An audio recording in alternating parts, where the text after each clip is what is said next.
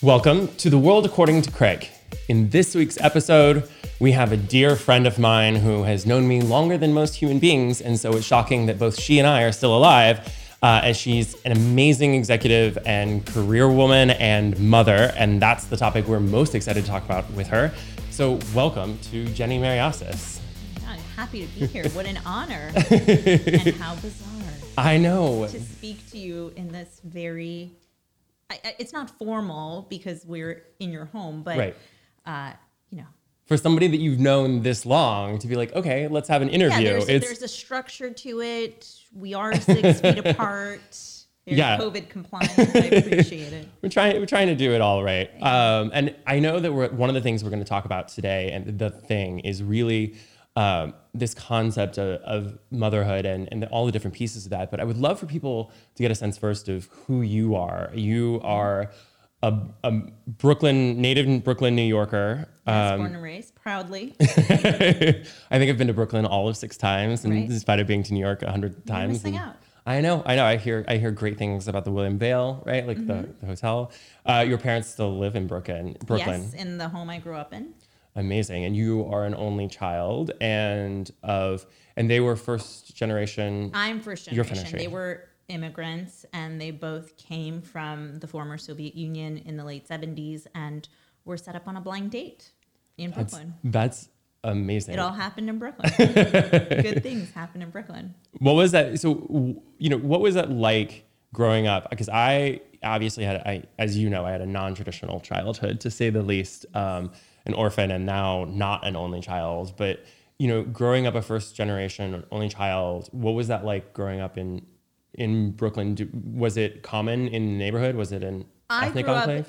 I grew up in a neighborhood that was primarily Irish and Italian, very working class, doctors, lawyers, cops. That's what people did. The odd family that was in, waste management.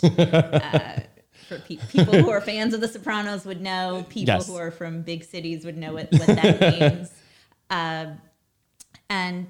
But there are it's a big city. There's about 6 million people in Brooklyn, immigrants from everywhere, and there is a very large sort of Russian population there. And most of the Russian people that have immigrated to the U.S. came in 2 waves in 1979 and then 1989 onwards. So there was a gap there, and you can kind of tell when right. people came, some were more assimilated than others. And I felt like I was very much an American. I was born in Brooklyn, raised in Brooklyn, but a fun fact, I don't know if you know this, but when I went to school, when I went to pre-K, I didn't speak English. No, I knew that you grew up speaking Russian, but I didn't realize you didn't speak English. It's absurd, actually, because I was raised by my grandparents right. who only spoke Russian. To the day they died, barely spoke English, understood, but barely spoke. And my parents only spoke to me in Russian. So I was oddly raised as an immigrant, even though I was very much an American. You being a native, proud New Yorker and Brooklynite, you moved to LA, but, what was it like leaving that environment? You were close to your grandparents, you were incredibly close to your parents, and you flew the coop into college and then out here.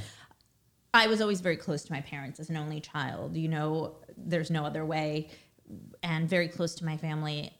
But I was still at the same time incredibly independent. So I've always wanted to live a bigger life. I've always known you as that like strong, independent woman. And then I got the layers behind that. Yes. And by the way, that's very much a credit to my parents, namely my mother, who's also an incredibly strong woman who worked my entire life, still works. I was a latchkey kid.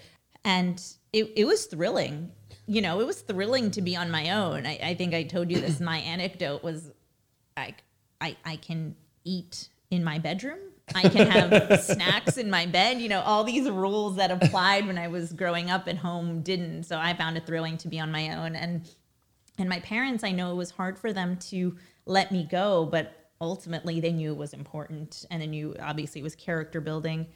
And then afterwards I moved out to LA in 2004 for a job, and I've been here ever since at that very same job. To the warm, welcoming embrace of the entertainment industry. Right. It's basically, I'm like a 1950s insurance man. I just started a job and just stayed there for decades. I mean, to be fair, you are very good at that job. Well, I would hope so. Otherwise, they're just, humoring me all these years. I think it's the quintessential. This is, the job that I have is the longest I've been in a job, and 4 years is like, I'm like crawling in my skin a little bit. Yeah. And it's not because it's not a lovely job and all of those things, but I think, I'm used to the movement and the change. And I think that's, I haven't lived in a place longer than 2 years. So having this house for 8 years has been also. I love change. I think change is exciting. I think change is important to keep you on your toes, and ultimately anything that is frightening, I think, is worth doing and sort of facing your fears. And that said, I've been at the same job. True. Since 2004. So maybe I don't love change that much. Well, you did have a very big, and I think to most people, terrifying yet exciting and wonderful change, which is the topic of today's conversation. I guess it started almost 3 years ago, but then it fully came to fruition 2 years ago with the lovely quintessential celebrity of our group, your daughter, and and who's very nonchalant, nonplussed. Doesn't really give many people the time of day. That's what makes her a perfect celebrity. I know. You see her and you're just like, hi, and she's like, very serious. Hello? Yeah. Exactly. Can I help you? She takes a second to warm up. I appreciate it. It's a version of street smarts. Yeah, very, very much so. I think she gets her street smarts very clearly from one half of the relationship, if I may say so. But did you always want to be a mom, like growing up, or was that a realization as time went on? Or did you, I don't know that I thought about having kids and then decided I wanted to have them until like a couple of years ago. I was like, I should actively consider whether I want this or not. But there's the added question of like, if you do want them, you as a woman, there's even a shorter time frame and active decision-making span that you can do. And a price to pay, certainly. Yeah. I think I thought about this. Because I've been asked this question before. I don't think I knew what it meant to be a mom, truly, the sacrifices and the dedication and the commitment and, the mental load, all that good stuff. I certainly had a mother that was an incredible example and certainly made it look easy, but I didn't have a full grasp of what it meant. What I did know is that I loved children, and I knew that as much as I love to be selfish and travel and like nice things, that I wanted more out of life. At some point, there needs to be more. And I definitely saw being a parent, having a child, as getting more. And by more, I mean growing as a person. It adds another layer, another complication to your life, but it still makes it more fulfilling. Going back to what I said, was things that are hard and terrifying, I think, are worth doing. Having a child, becoming a parent is both hard and terrifying. Yeah. And difficult. I think that there's the "it takes a village" mantra, and I think when I have a child, I'm going to need like 3 villages. It's a lot. I think that's true, and the sad irony of that is, that is an age-old phrase that is helpful to everyone, but no one really lives with their village. No one lives with their extended family nearby for the most part. And so that's what makes it challenging. You have to create that community, and sometimes you have to pay for that community via, a nanny or a babysitter. And that's always, not possible. So that's a really amazing question, which is this, it takes a village, but nobody has a village. We don't live in villages. Right. LA is not even remotely close to a village. There's very few neighborhoods that have that village sensibility. Yes. I lived in this house, and it was a desperate effort to get to know my neighbors, because you never even see them. I've seen more of my neighbors in COVID because we were out walking at sundown than I have in the previous 8 years. It was an active effort to try to get to know the people and even just to get to know their names that lived around me, because it's just not a thing in LA. which is or other big cities. Yeah. I'm sure that's the case in New York City, Boston, Yeah, I mean, growing up in rural Chicago. Indiana, everyone knew what Sally's son and Bob's daughter was doing on any given day. So it was a big change for me. But here, you now have a kid, and you have to construct like, okay, this terrifying concept of being a parent and being a mom, and then construct a village.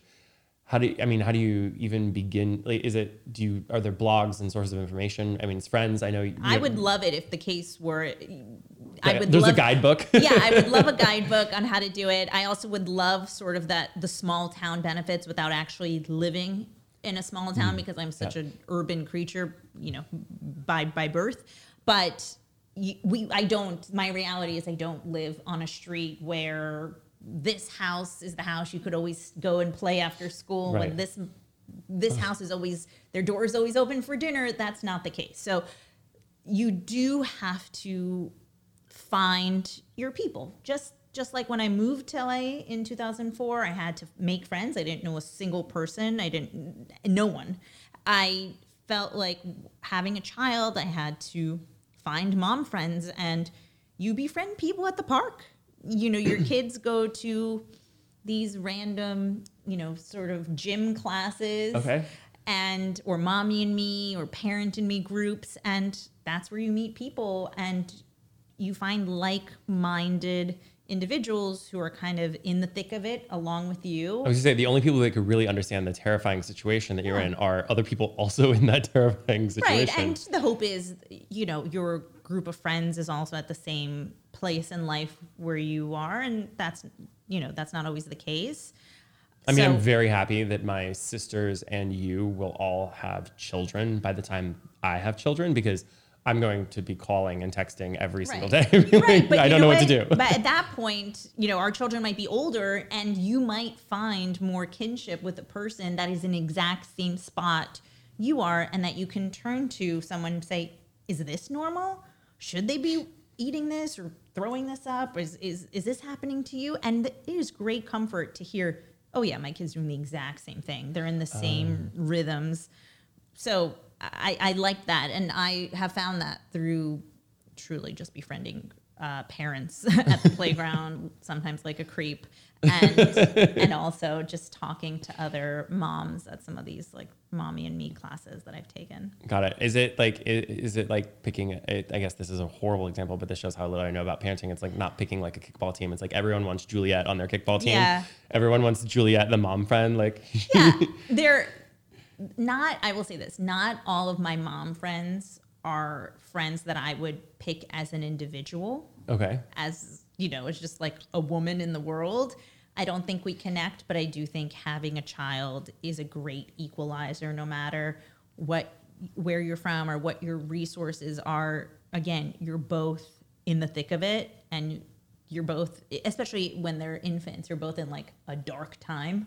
So you can bond over that regardless of whether you two would actually connect if a child wasn't involved. Got it. No, that makes sense, because when I see my friends who are parents get together, there's a lot of conversation about the kids. And understandably, I have lots of questions about the kids, because I see these little individuals that are like getting fully shaped personalities that are just fascinating. But there was that, COVID's added that whole other layer on top of it of, what parents can you trust that are being safe, and all those other things. I think I read a New York Times article that said, it was a woman who was a child psychologist and a renowned mommy blogger. And she was saying, are you, have your kids killed another child?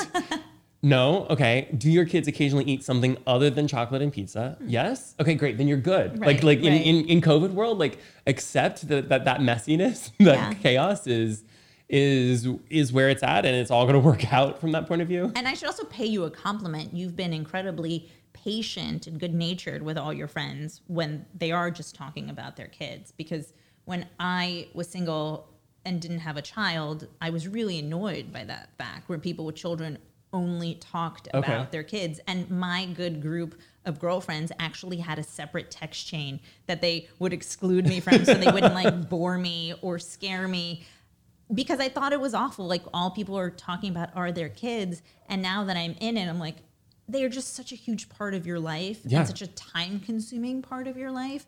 And they add such a amazing yet difficult layer that of course it's going to come up in conversation. Of course you want to see what other people are doing. You're seeking as if someone else had it figured out and you didn't, because we're all flying blind here. I mean, that's the funny thing. There's two views about that. One of which is I'm obviously very patient because I'm trying to crib everything that I can learn from I'm going to try to cheat the angle and listen to everyone. Yeah. But that dovetails with that same idea, which is as long as there have been humans, there have been parents. Bold statement, I know. But everyone flies blind going into the situation. It's almost like there's like a wall of like before parent and after parent, and you can't see beyond what that wall is like or learn what that wall is like until you're in it. Yeah. It's, it's the Fermi paradox, right? Like where like life goes to a certain point and then hits that curtain and then only one part makes through. And I'm like, I'm fascinated with this idea that like all of my friends, I see and hear that like similar refrains. They're going through very different things. It's similar refrains of like, they're like, I had no idea what parenting was like until I became a parent.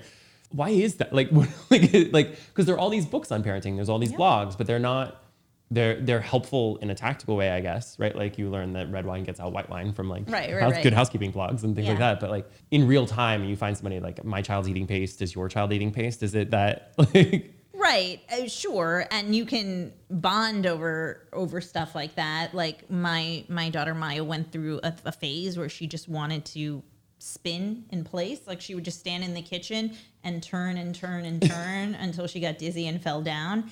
And it's funny, and I posted that on Instagram, and I had so many people respond like, my kid's doing the exact same thing. And all these kids are giving themselves CTE at a totally. young age. And what you realize is between a certain age, it's something about like their spatial reasoning and them getting their bearings and figuring out where they are physically in the world. And that it's a very like early childhood development milestone. Again, things I didn't realize until I posted on Instagram, and then I did a cursory Google. So to answer your question, yes, there are totally amazing, brilliant books on parenting, and everyone you'll meet will have an opinion and some sort of unsolicited advice. But ultimately, I think why people are flying blind is because everyone brings their own baggage to parenting. Okay. Everyone's been parented differently. We repeat and model what we know. And there's a layer of complication. Also, all of these children are different people in their own rights. And they have their own personalities, and what works for one does not necessarily work for the other. And so you have to figure it out. And I remember reading all the books, and just as many books I read, there was also a camp that would say, you can read all the books you want, but no one knows your child better than you. So just follow your gut and instinctually do what you think is right, which to a person like me, to a type A, research-loving, Google-loving person would make me want to rip my hair out. I mean, what does that mean? You are very methodical about it. Like, this is what I love. Is like, if I want to know, like, if you've purchased a new, I don't know, mixer, you have researched. You've researched the mixers. I do have a Consumer Reports account. Yes, and and I appreciate that, because everything that I've ever purchased on your recommendation has been amazing. Like from my Shanghai Tank pajamas all the way down to. Thank you. What a compliment. But so you're flying blind, and so for somebody who plans of it, yeah. So I read all the books, and ultimately books will say do X, and I found that I can go 70% on that advice, and the remaining 30 is unique to my child. And be like, that doesn't work for her. I guess we'll do a hybrid. I mean, it reminds me of this experience I was having driving in a blizzard once, and there was a whiteout condition. You could not see more than 5 inches in front of the car, which I had never been in, and I had to get where I was going. I couldn't pull over. And it was just, I was for 2 hours driving to Mammoth to meet my family. I was driving at 5-10 miles an hour. Terrifying. You can't see for 2 hours. You can't see more than 5 inches in front of the car. It's a startup horror movie. Yeah, but 100%. It was a horror movie.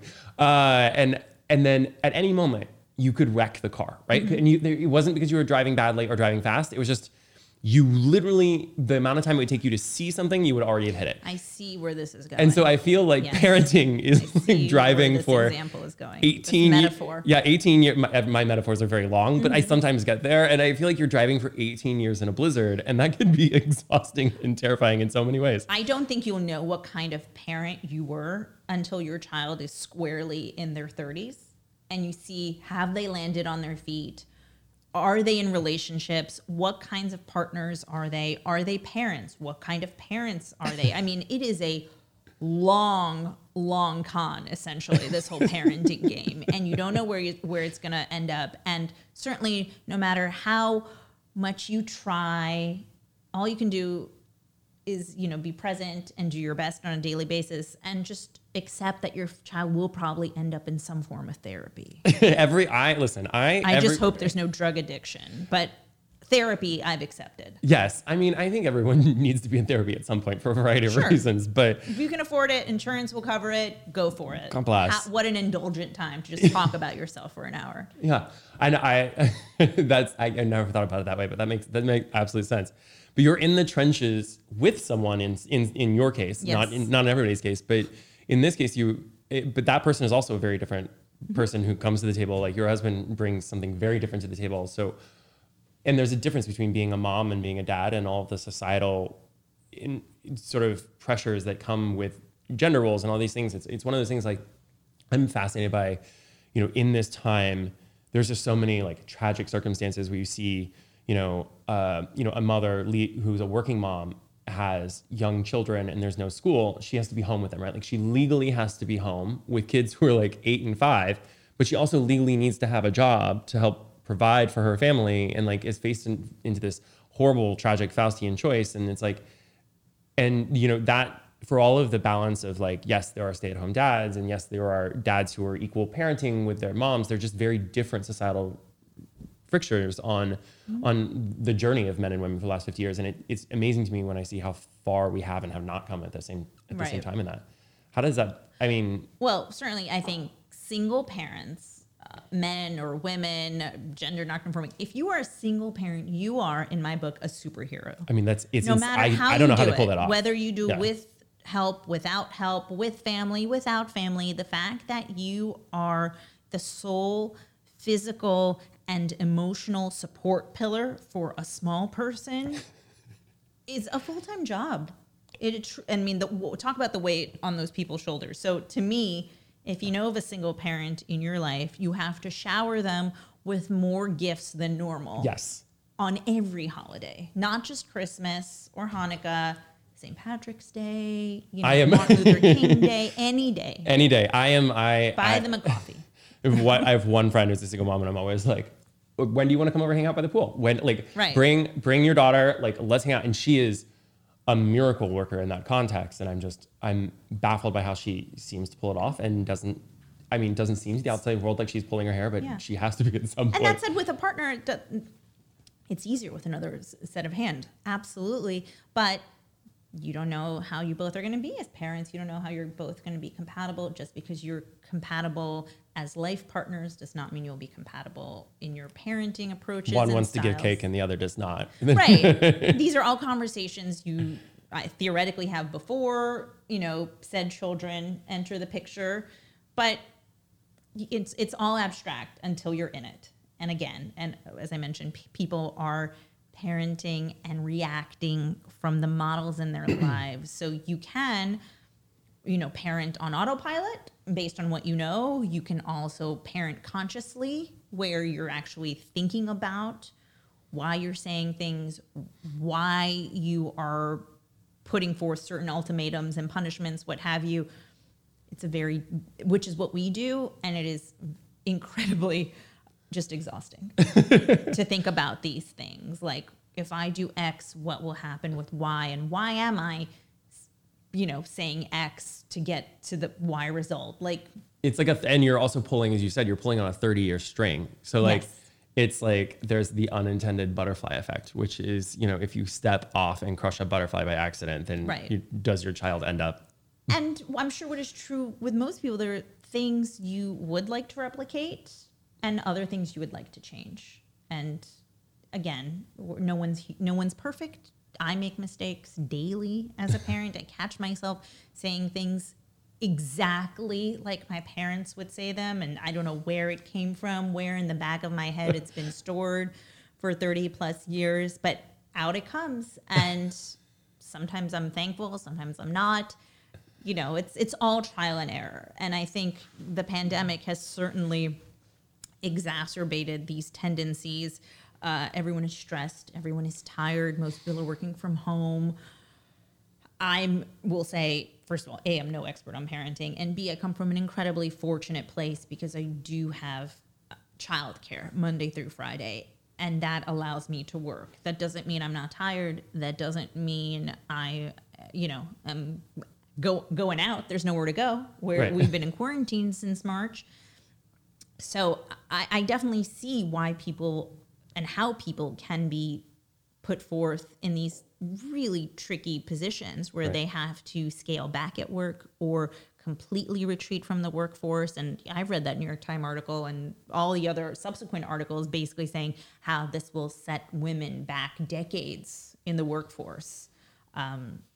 We all have a price to pay as parents, women certainly more than men, and that price has gotten even higher during the pandemic. Listen, from the outside, and it's always from the outside, you appear to be holding up as well as any parent I know, and doing amazing things. And Maya has this robust, amazing personality, and she's like a miniature human being. So I appreciate that. The one responsibility I feel as a parent, and I wonder if my husband will say the same thing, is because you have to hold up. There is no way you can like crumble under pressure, because no matter how bad it is or how sad you feel for yourself, your kid's still going to wake up very early tomorrow morning, and you still have to be on your game.